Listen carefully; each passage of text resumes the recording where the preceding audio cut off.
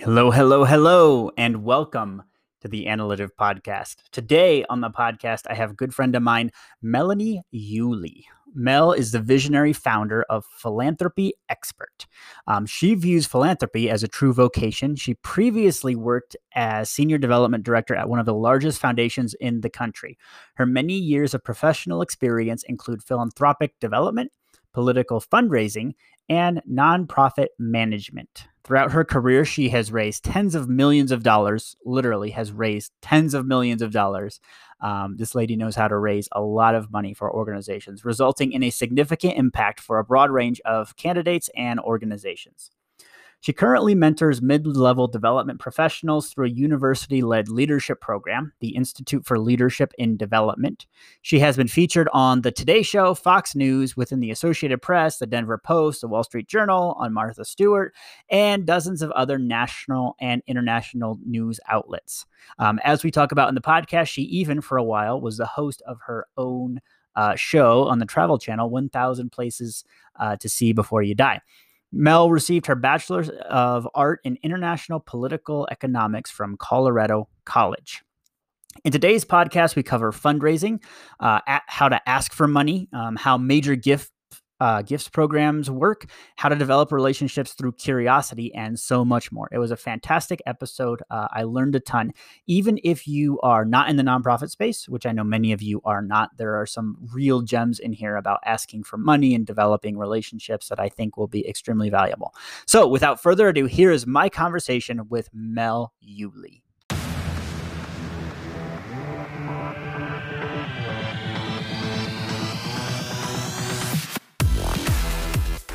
Good morning, Mel. Thank you so much for coming on the Analytive Podcast today. I'm so excited to have you. Thank you, Tyler. It's an honor and a pleasure. Thank you for inviting me. Yeah, so we've met through Loco Think Tank, sort of a peer advisory mastermind group here in Fort Collins. And I was super intrigued by your story and background. So we're going to get into that in a little bit. But how do you spend your days right now? Because you're at Philanthropy Expert, and I know a little bit about what you do, but I'd love for you to talk about the company and what you guys do. So Philanthropy Expert, I started the company, honestly, I wish I could remember. We need a timeline somewhere. I think it was like 10 years ago. It could have been 9. I don't know. I should be able to figure it out by the age of my kids, but anyway, I haven't done that. Sure. So I think it's like 9 or 10 years old. And we have a small team of 5, and they're based in Denver. And now in the pandemic and post-pandemic world, we have gone totally virtual. So we don't have an office anymore. Everybody's working from home.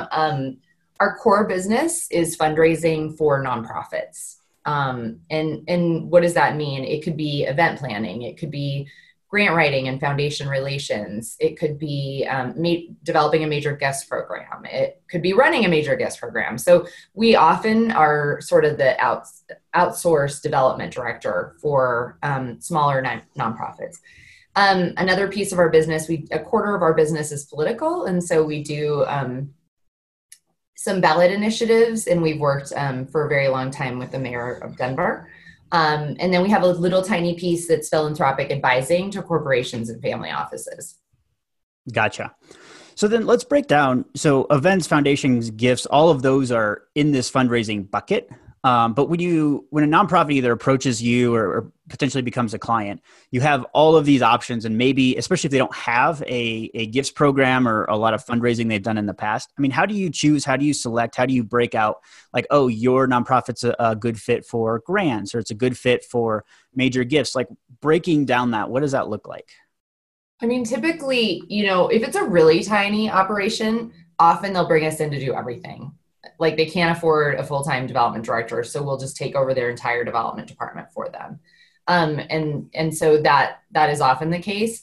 Otherwise, it's sort of looking at the breakdown of, where your streams of revenue come from. You want to have a really balanced portfolio of giving. So you don't want to be overly reliant on government grants or on foundations or corporations or individuals. You want to have a really nice, healthy balance, because if something happens like what we're experiencing now, you want to usually lean a little more toward individual giving, which tends to be less sensitive than the others to the economy. Gotcha. Because yeah, if you are 70% grant funded and those grants go away or get cut, like that could be the end of your nonprofit. Absolutely. And we're seeing that like with organizations we're working with all over the country where they are heavily reliant on state revenue or city revenue. I mean, the state, I could be wrong about this, but I'm pretty sure that the state of Colorado in the special session that the legislature did several weeks ago, I mean, I think they cut $4 billion out of the state budget. Wow. $4 billion. Like that's going to impact a lot of different nonprofits. So you don't want to be overly reliant on those funds. Yeah. And then what are you seeing? Because we're recording this in August of 2020, so we are, some people say maybe at the tail end or maybe right before the second wave of coronavirus. I don't think anybody really knows where we're at in this journey. But we're somewhere along the coronavirus journey. Yeah. Beyond maybe Colorado or even maybe even more local to Denver, like what are you seeing? What trends should, nonprofits, people in fundraising be aware of or thinking about? Like, how is this shaping up so far? I mean, honestly, so far, I think the foundation community has been rock solid, like way more so in my experience than they were in 2008. A lot of the foundations nationally have committed. There's a group called the Council on Foundations, and they created this pledge. And I honestly, my data point's a few weeks old now, but I think they had 750 foundations signed on to this pledge. And the pledge was saying, you're going to provide more flexibility in grants. We're going to require less in terms of reporting and really talk to our grantees about what they need.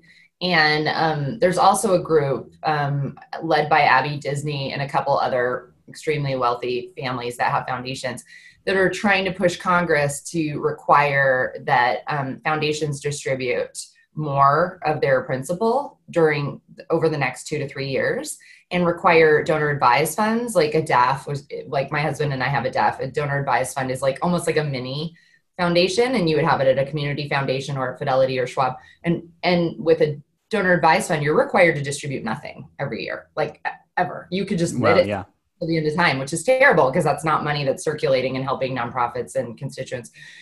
So requiring them to distribute 10% over the next 2 to 3 years. So I think that's like leadership we've never really seen before, actually, from the foundation community.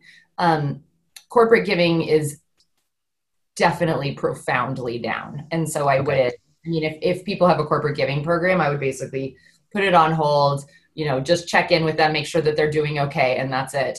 And then really double down on individuals. Right.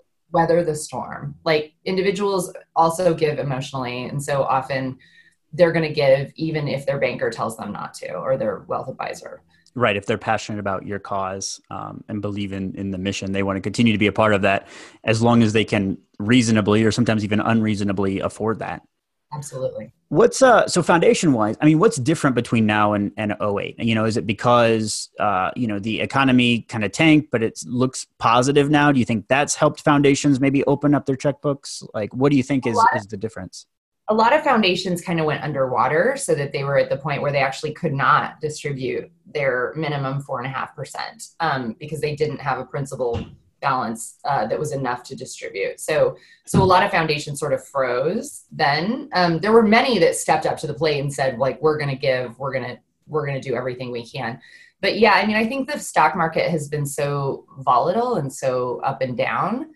But I think a lot of lessons were learned in 08, frankly, that was like, yes, you saw M&A between organizations, which I think was great. I mean, I think that, the volume, the 1.5 million or whatever we're at now of nonprofits that we have in this country is probably like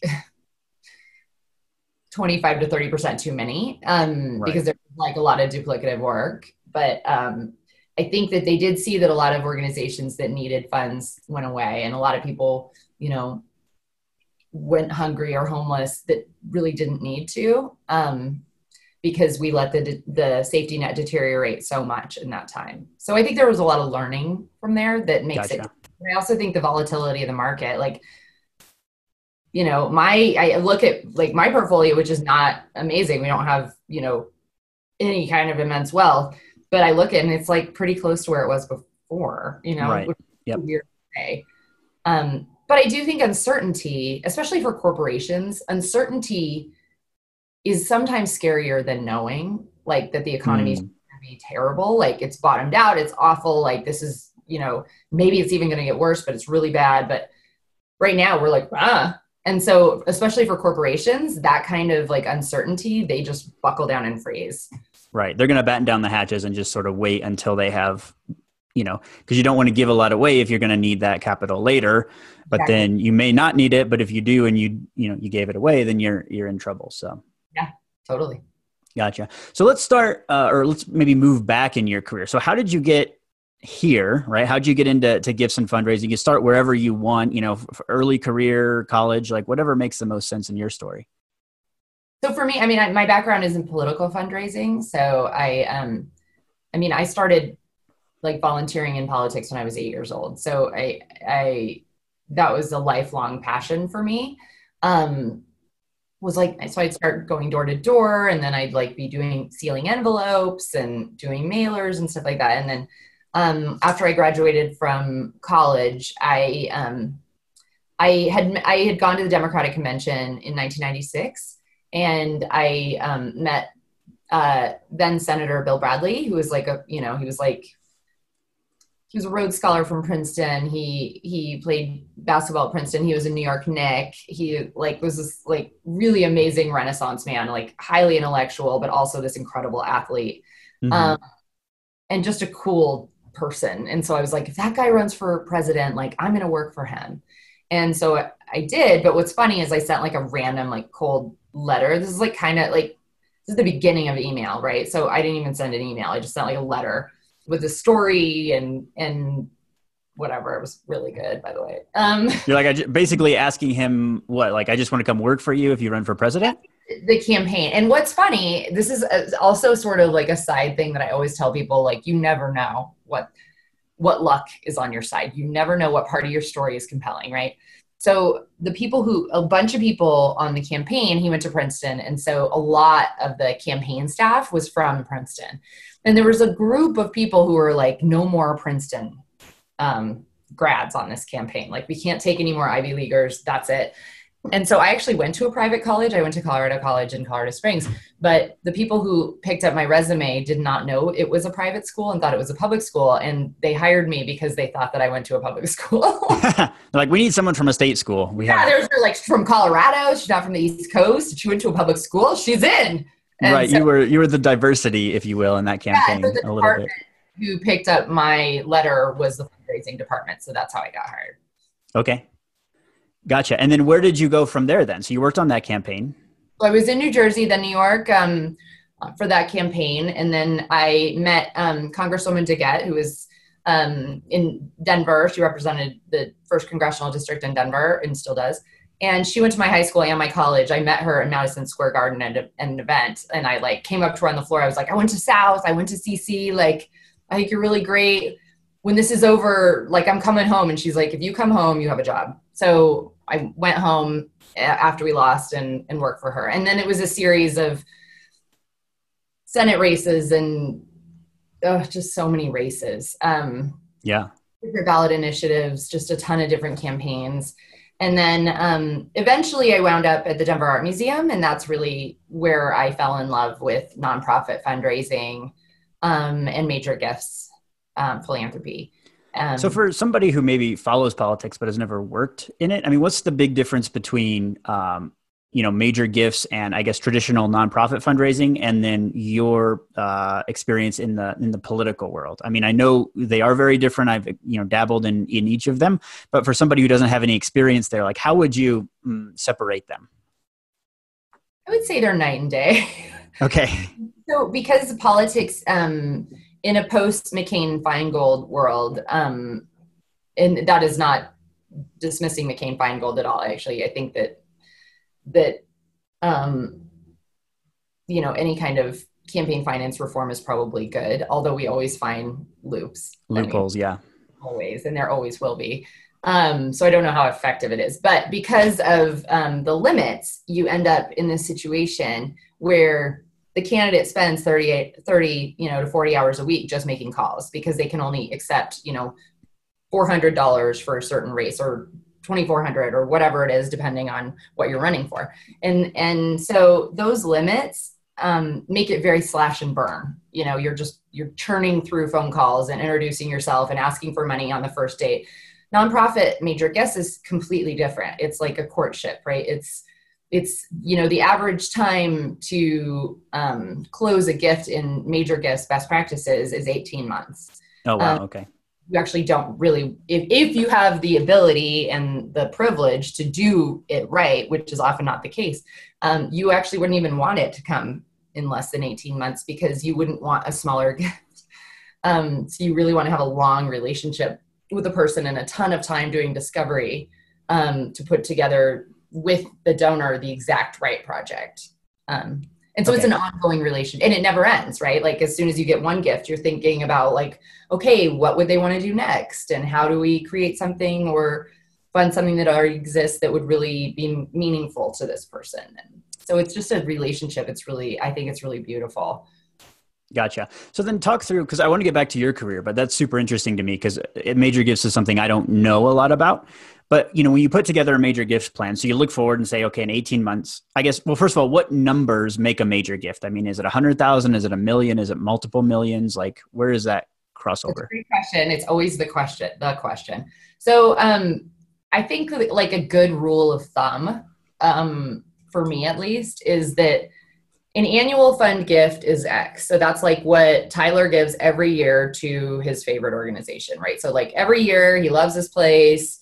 No one's ever asked him for a major gift. He's giving $100 a year. So for you, a major gift would probably be 10 times your annual fund gift. Okay. So like $1,000 in that case, if using those numbers. That's 1,000. Okay. Or in a transformational gift, so transformational giving is even more fun than major gifts. Transformational gift for Tyler is probably going to be 100 times his annual gift. So gotcha. Okay. If you just look, because often, people will say, okay, well, a major gift is $10,000. Well, first of all, for a lot of organizations, a major gift is $100 or $500 or $1,000. And I think a major gift is really what it is to the donor. Okay. But there certainly has to be, obviously, if you're running a multi-million dollar organization, a $10,000 gift, although extremely helpful, is not going to, keep the lights on for more than a week or two. So I guess, how do you then, when you're working with nonprofits, divide up like what are I don't want to say the real major gifts, but the major gifts that are going to like fund the organization for the year versus like, okay, great. If we can get a couple $10,000 checks, that's really nice, but we're going to burn through that in salaries or whatever in a couple of weeks. So how do you, I guess, map that out for an organization?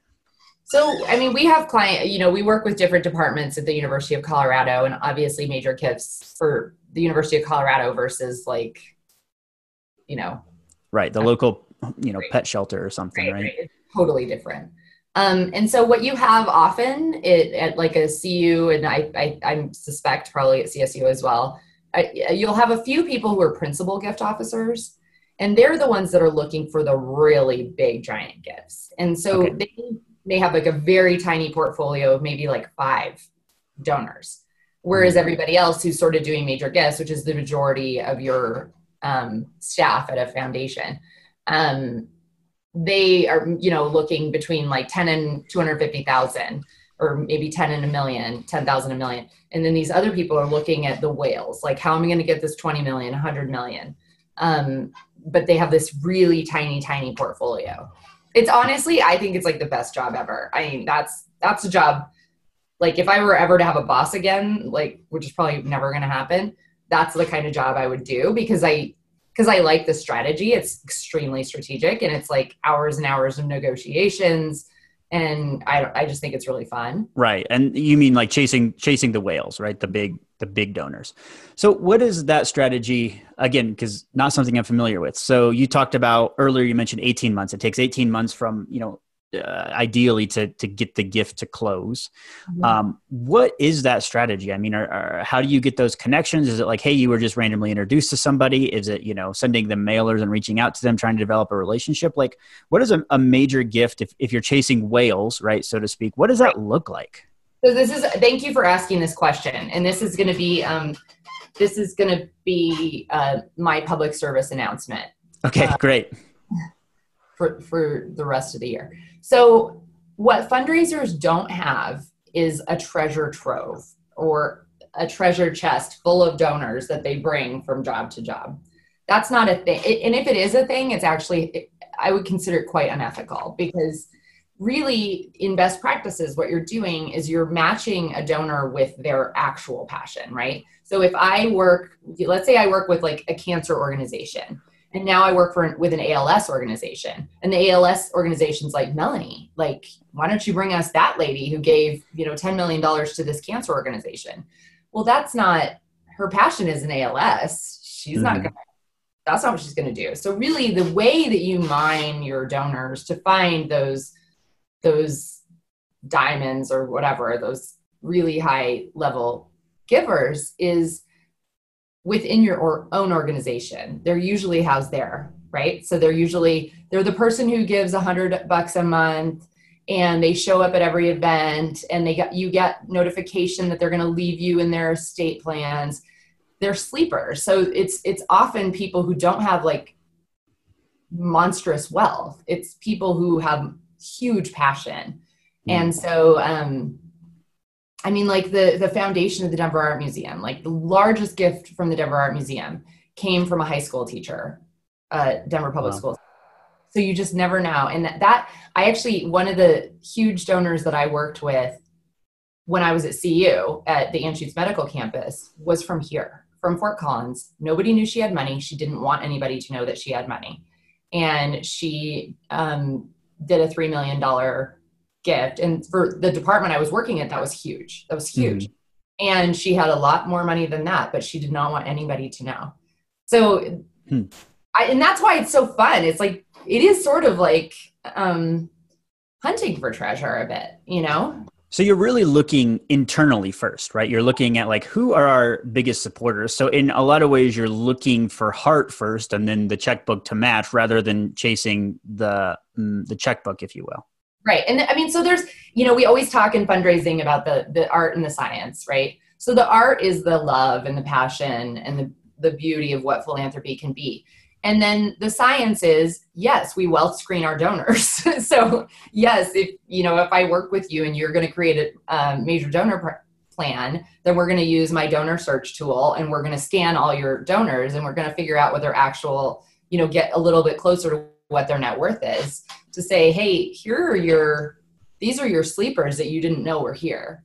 Gotcha. And so you talk about then the science behind it, right? So you just have basically a database that you pay for that gives, kind of estimations of people's net worth, or, is it just meeting in person with a lot of donors? Like, what does that process of the panning for gold, right, look like tactically?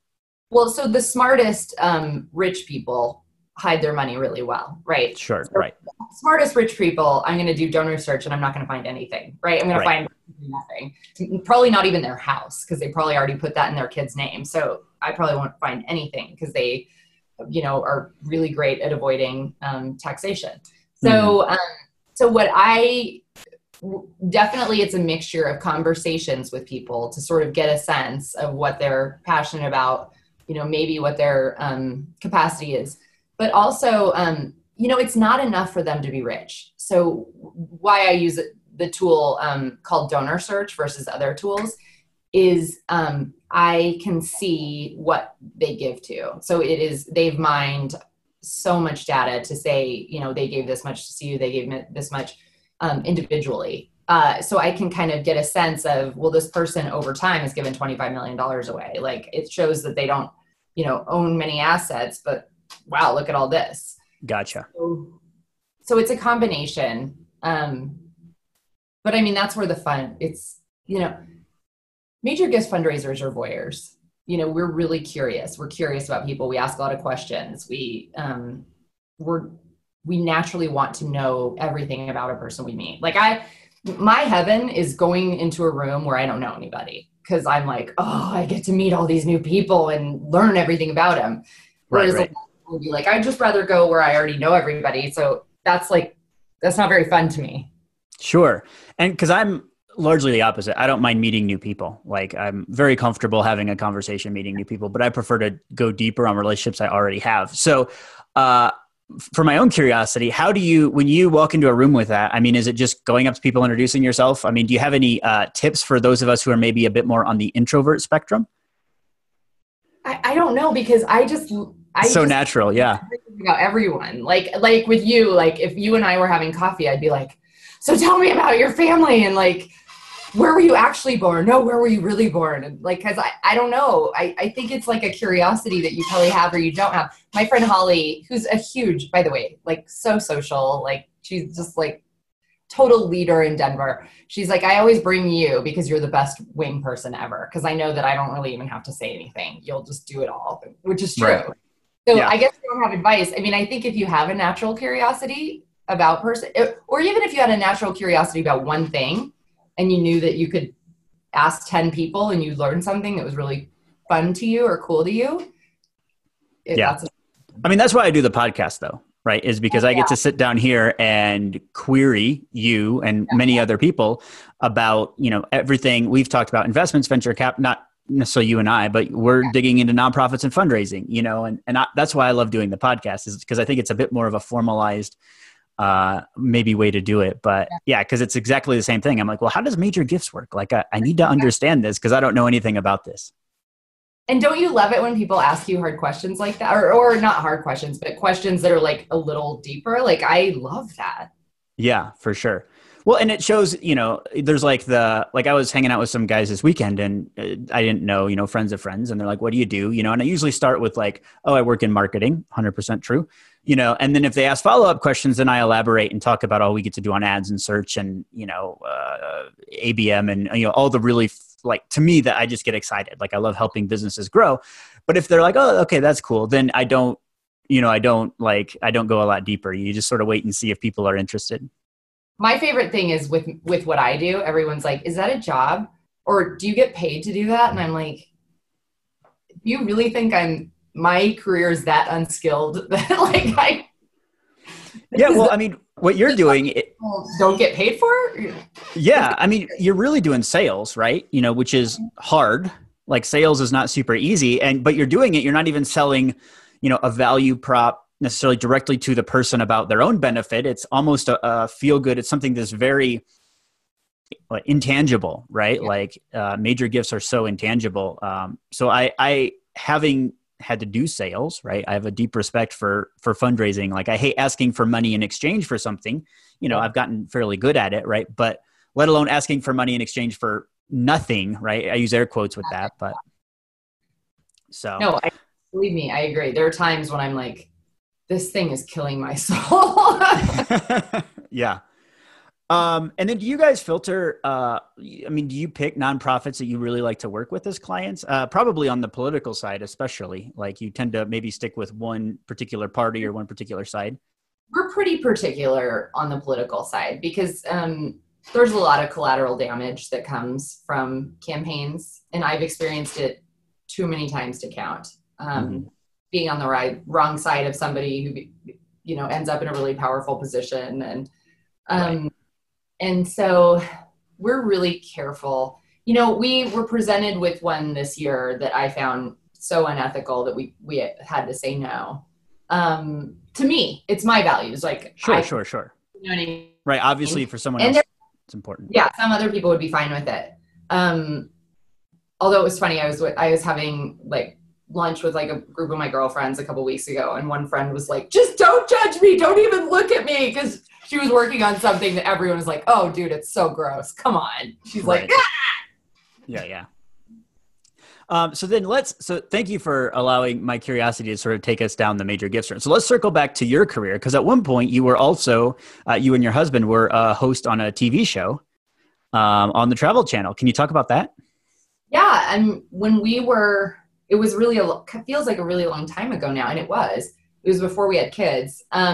We were, our good friends Mike and Des were stopped. I think they were like in Confluence Park or something, like on bikes in Denver, and they were stopped by casting directors from Discovery Channel at the time owned Travel Channel. So I don't know if they were with Discovery or Travel. I think maybe Discovery, but they were stopped and they said, hey, you should really try out for this show. We're looking for a couple who will travel around the world.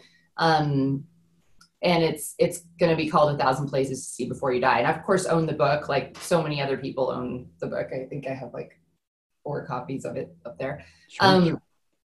And I just, it's so funny because like Des called me. Albin was feeling sick that day. He was like, I'm not doing this. We're not going to get it anyway. And I was like, if we go, we are getting it. So Des called me and said, hey, Mike and I are going to go down to this casting call. Do you want to come? And you guys should try out too. It'd be fun. So what was funny is, so this is like one of my very best friends. So we both made it to the final 20. Oh, wow. And then we were chosen and ultimately. And right. So it was just so funny because the producers were like, is this really hard? Like your best friend is kind of in this with, competing against you. So anyway, we were chosen as the couple to travel around the world. And it was the trip of a lifetime. It was like winning the lottery. I mean, truly, like travel is like pretty much the only hobby I have. I don't do anything. I don't really ski. I don't really do anything except watch a ton of television and work. So, and have kids. But so this was like the best possible thing that could ever happen to me personally. Awesome. So did you, 1 season, 2 seasons? I mean, did you make it to 1,000? Did you see all 1,000 things or how did that work? Places, but a place could be, a restaurant or a temple or a monastery or whatever. So, I think we did 14 countries and we were on the road the whole time. So it was pretty, I know it sounds dumb. I'm not complaining. It was pretty exhausting to, have a mic on 12 hours a day. And, yeah. And how long were you, so these 14 countries, how long were you traveling with them or through them? So each country would be like a week. Sometimes we would do 2 countries in a week. It just depended on where we were geographically. Right. How easily else. Yeah. Craziest things that happened on that trip? Any fun stories? Craziest things were not on film and probably should not be repeated. But, fair enough. Yeah. But I mean, we went shark cage diving, wow. which was really fun. I'm afraid of heights. So basically everything we did had some element of terrifying heights. So if you ever watch the show, it's just me crying for 14 weeks, just sobbing. I want to jump off of a mountain. Right. So hang gliding and just like the Sydney Bridge climb. I mean, just everything that scares me to death. We ate a lot of bugs, which I'm fine with. I don't have a problem with that. My husband, that was like the thing he would dread. I would be like crying every day leading up to going hang gliding. And he would be like, we have to eat a worm. I don't want to do it. And so we ate ants, we ate crickets, which crickets are no big deal. And then we ate maggots, just a lot of bad stuff. But oh, wow. Yeah, it's fine. Yeah. So best maybe takeaways, because obviously being on, TV, being mic'd up for 12 hours a day, you learn probably a lot about performance, in a sense you're acting, right? I mean, even, I know it's a reality TV show, but you're still acting, you're still being present. I guess, takeaways or anything you learned during that experience that you still use? I mean, it's interesting because there were a lot of parallels to me with politics for the crew. Because they're working like incredibly long hours. They don't have days off. They're, coaching us. And so it's very much like working with a candidate and doing advance, making sure everything's perfect before the candidate gets there and making sure there's a crowd. And so to me, I was like, God, like this is like an alternate bizarro version of my career. So you were the candidate, right, in that situation where they're preparing everything for you. They're like, you're going to go here, then you're going to go here, you're going to talk to these people, you're going to do this. Yeah. So so that was wild and really cool to see just how, I mean, we became really close with the crew. We're still really close with a couple people from it. So that was really enlightening to me. But I think the biggest thing is just like, I can't watch travel shows now because I know, like all anyone says is, this is amazing. This is awesome. And that was me. this is amazing. I mean, it's like a drinking game. Like we told our friends, like, there's a drinking game. It's called How Many Times Do We Say This Is Amazing? Right. And now when I watch anyone else's show, I'm like, oh, I can't do it. Ah! And so how much of that, you know, in hindsight, right? How much of it was like, oh, this is like legit, genuinely amazing? I'm sure there was a lot of that. How much was it sort of hammed up for the camera? Because you can't walk in and be like, you know, like, this is average. Like, you can't do that, I assume. Well, so that is hilarious that you ask this, and I'm really hoping I don't get in trouble for you having this on any kind of air. But Patricia Schultz, who wrote 1,000 Places to See Before You Die, was like, you didn't look that impressed at the Taj Mahal. And at that point, we'd just been traveling for like a really long time. I was so tired. I was sick. I was really sick. And so I'm like, the Taj Mahal was amazing. Of course, it was incredible, but I just didn't feel well. So I was like, Taj Mahal. You know what I mean? Right. And Patricia was like, yeah, you didn't look that impressed. So there were definitely moments where you're just like, you've been traveling for so long that it's like, oh shit, that's just another thing. You know what I mean? Yeah, because I've been in sort of a previous life, right? Before I got into marketing, I used to do a lot of events. So big rock and roll shows meets a summer camp sort of thing, traveling around the country. So I think I understand a little bit of that. We weren't in planes. We were mostly, you know, in vans though, but you're setting up events, you know, till 1, 2 in the morning, you're tearing them down. You sneak a nap in, you know, if you have an afternoon off wherever you can. But I think for people who've never lived that lifestyle, like, it's wonderful, but it's also very, very grueling, especially if you don't have a weekend off just to relax, you know, because you get to these beautiful places and you walk by, you snap a couple of photos, you can send your friends, but you were there for 20 minutes, you know, and then you're on to the next thing. Totally. I mean, everything gets old. Yeah. Everything, you know. I remember Albin and I, one day we were in Alaska. We went to Walmart. And we saw Little Miss Sunshine. It was when it came out in the theaters. And that was all we did that day. And Albin goes, this was the best day of the trip. It was just the two of us, and we weren't mic'd, and we weren't in an airport. We weren't moving anything. And it was just like, we bought socks at Walmart, and it just was so awesome, you know, to do like normal. And when we hadn't driven a car in like 5 months, we were in Hawaii, and Albin drove and was like, oh my God, I'm driving. And I'm like, oh, you're driving. We're driving. Like, it was so exciting to drive, you know? Right. For sure. Good. So final kind of topic I wanted to chat with you with. So you've done a bunch supporting other female entrepreneurs, female fundraisers. Can you talk a little bit about your experiences with, I mean, you've started businesses and, you know, organizations that are really focused on that. Can you talk about, you can either dig into like the organizations you've worked with, or just in general as a society, how can we better support female entrepreneurs, you know, in their journey? I mean, I think you'll wish this soapbox never. It's your chance. Your chance. A lot of things to say. Oh my God, where to begin? I mean, you know, it's getting to be a like tired whine from women, including me, that, you know, investment dollars, they go to men, and VC dollars go to male entrepreneurs. And it's so disproportionate. It's sick. And women of color, like, way down the list. And so, I mean, I know that that's starting to change, and you're getting to see VC funds that are run by women, for women. But truly, like, it's remarkably bad. And I mean, 4 or 5 years ago, I was consulting with a bank on our philanthropic side.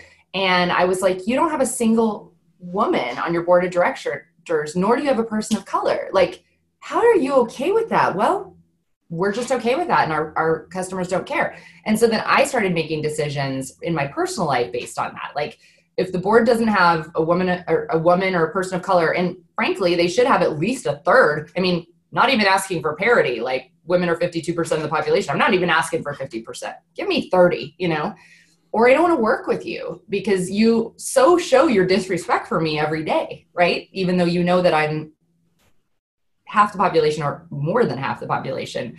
And so it's tiring and it's sad. And I'm not even a person of color, in which you like magnify it all significantly, you know? Sure.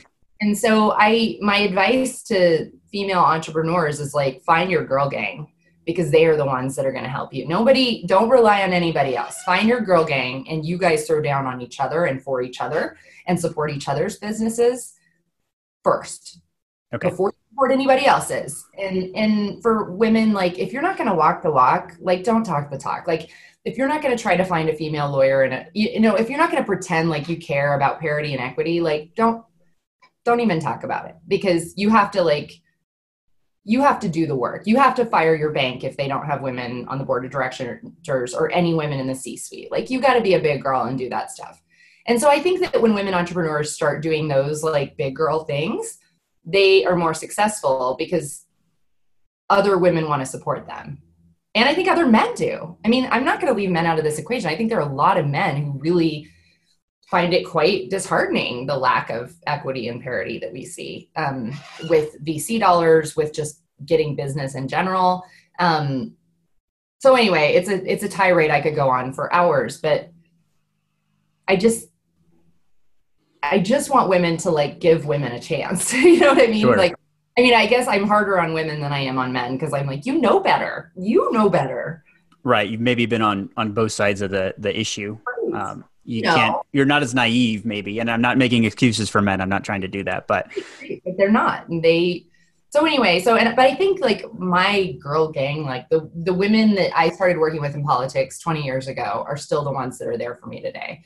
And we sort of commit to each other. Like, what do you want in your life? Do you want to run for office? Okay. How much do we need to raise? You want to start a company? Okay. How much equity do you need to, like, what do you need for us to make you successful? And I have this woman who's just recently started hanging out with sort of my girlfriends. And I was like, this is crazy. Like, you guys mean it. I'm like, well, yeah, why would we say it if we didn't mean it? You know? Sure. So I think dudes have been doing that for each other forever. And it wasn't organized. Men just like, that's the way that they were socialized to, you help my son get the job at the bank, and then I'm going to mentor him. And women just didn't have that same kind of path.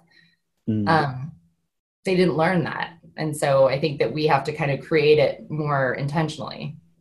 So maybe let's dig into one part of that. So VC dollars, you've mentioned that a couple of times. I mean, what are some ways, because I think especially with VC dollars, obviously venture capitalists typically are investing, some invest from their heart, right? Meaning, yes, I want to support female entrepreneurs, but a lot of them are looking at it from a, how do I get rich? I mean, at the end of the day, that's the question, right? So so when I see funds that are like, oh, we're only going to fund female entrepreneurs, like I won't have a deep respect for that. But also if it was my money on the line, I'd be like, well, don't we just want to, maybe try and fund the companies most likely to succeed, given that some of them will be women. So I guess I don't even really know what to ask, but something along the lines of like, how do we get more women to be, successful, right? And position them for success? Because I think the VC dollars will then flow to the companies that are going to be more successful, if that makes sense. So how do we back that up and say, okay, if you're a female founder or a person of color, like how do we,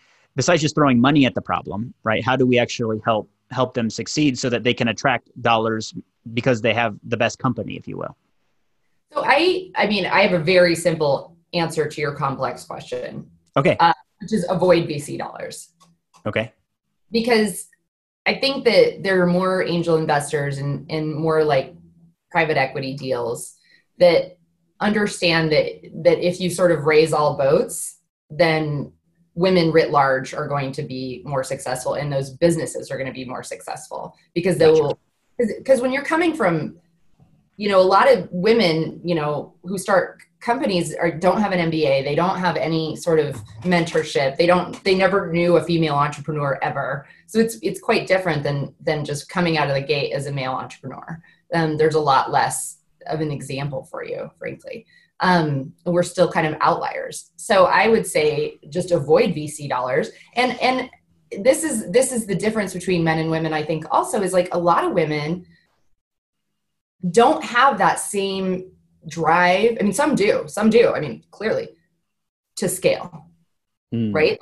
Like a lot of women are like, okay, I want to create this company because I think it's going to really help, moms do this. I want to create this company because it's going to help kids do this. And yes, I want to make money, but like It's not about scale. And VC dollars are all about scale, right? And Interesting. scale exit. That may not be what you want. And so I think that dealing with private equity or dealing with, just straight angel investors is actually smarter, because then you don't have the same expectations. Interesting. So it sounds like really I think for all businesses, and actually just on the last episode of this podcast, I talked with a gentleman a lot about this. I'm like, when do VC dollars make sense? Like, okay, if it's going to be a lifestyle business, a slow, steady growth, or even a rapid growth, but you're not trying to hit, world domination in the first 2 years, like maybe, taking on millions in VC dollars doesn't make sense. And so it sounds like to me that maybe even sometimes, right? I don't want to, paint too broadly, but sometimes female entrepreneurs tend to be more balanced in their approach rather than like, we're going to totally take over the world. It's like, yes, I want to do all the things, and a successful business is a part of that. Right. Exactly. So I think that just, especially for your first business, avoid VC dollars. I mean, I've seen friends of mine be destroyed by venture capital, like just their businesses eviscerated, sold, at the bottom of the barrel to people for like pennies on the dollar. They lost everything. I mean, there's one in particular that's like just absolutely devastating. And so I would just avoid it. And it's interesting to hear that. Didn't get what we were trying to do. Like with our company, with our women's co-working space, every VC we met with did not understand what we were doing. And then we met with, private equity investors who were like, this is cool. Like I'm into this. So it was a much different conversation. My favorite was a dude being like, so why would women want to work with other women? And I don't know how to answer this for you. I mean, there's a sisterhood. Why are there sororities? Why are there fraternities? Like, because women want to work with other women. So anyway, and then it was like, well, why can't it just be, our company was Women in Kind. Why can't it just be Persons in Kind? I'm like, hey dudes, you have this whole world. You've been running stuff for a very long time. You're okay. Right. Give us our little tiny piece of the pie. Sure. Well, I think the other thing is, you have experience with venture capital deals, and I've had a little bit of experience with them that went south, and just were not good for the entrepreneur, maybe not even good for the venture capitalist. And it sounds like, again, I don't want to dig into the story because I think it's someone else's story, right? But they just get messy, and you always hear about the companies that raised a ton of money and then IPO'd or sold for hundreds of millions of dollars. I mean, you hear about the winners, but you don't hear about all the blowups, all the times people lost money, right? Because that doesn't make headlines in TechCrunch or, even in your local paper. So I think just caution people who want to take on, angel or VC dollars or any outside funding, that, be sure you know what you're getting into, at least as much as possible. Definitely. So, well, good. Anything that I didn't ask that I should have asked about your background? I think you one thing that, that might be worth talking about is back to sort of fundraising, how people, get into the field and why. And I think there's a lot of perception that there is no money in working in the nonprofit world and then also working in fundraising. And I would just say that that's actually not true. And so there are ways, I mean, it's not the same as in the private sector, but there are ways to have a very lucrative career in fundraising, particularly if you're, in a medical institution or in higher education. And so a lot of people with like more commercial job skills don't pursue those avenues because they don't think that they'll make enough money.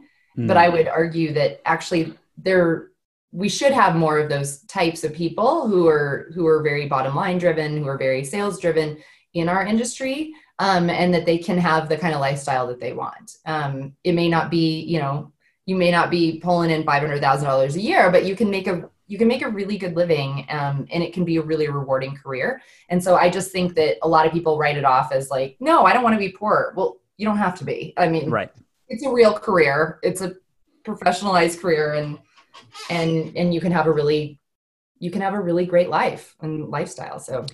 So how does someone break into that? Obviously you came up through politics, so that's one way, but if you're, to the kids who maybe just graduated college or are like, hey, it sounds really fun. Like I do have a bit of a fundraising sales bent. I was going to go, work for a tech startup, but like I have a heart for, XYZ, initiative. Like how do you get started?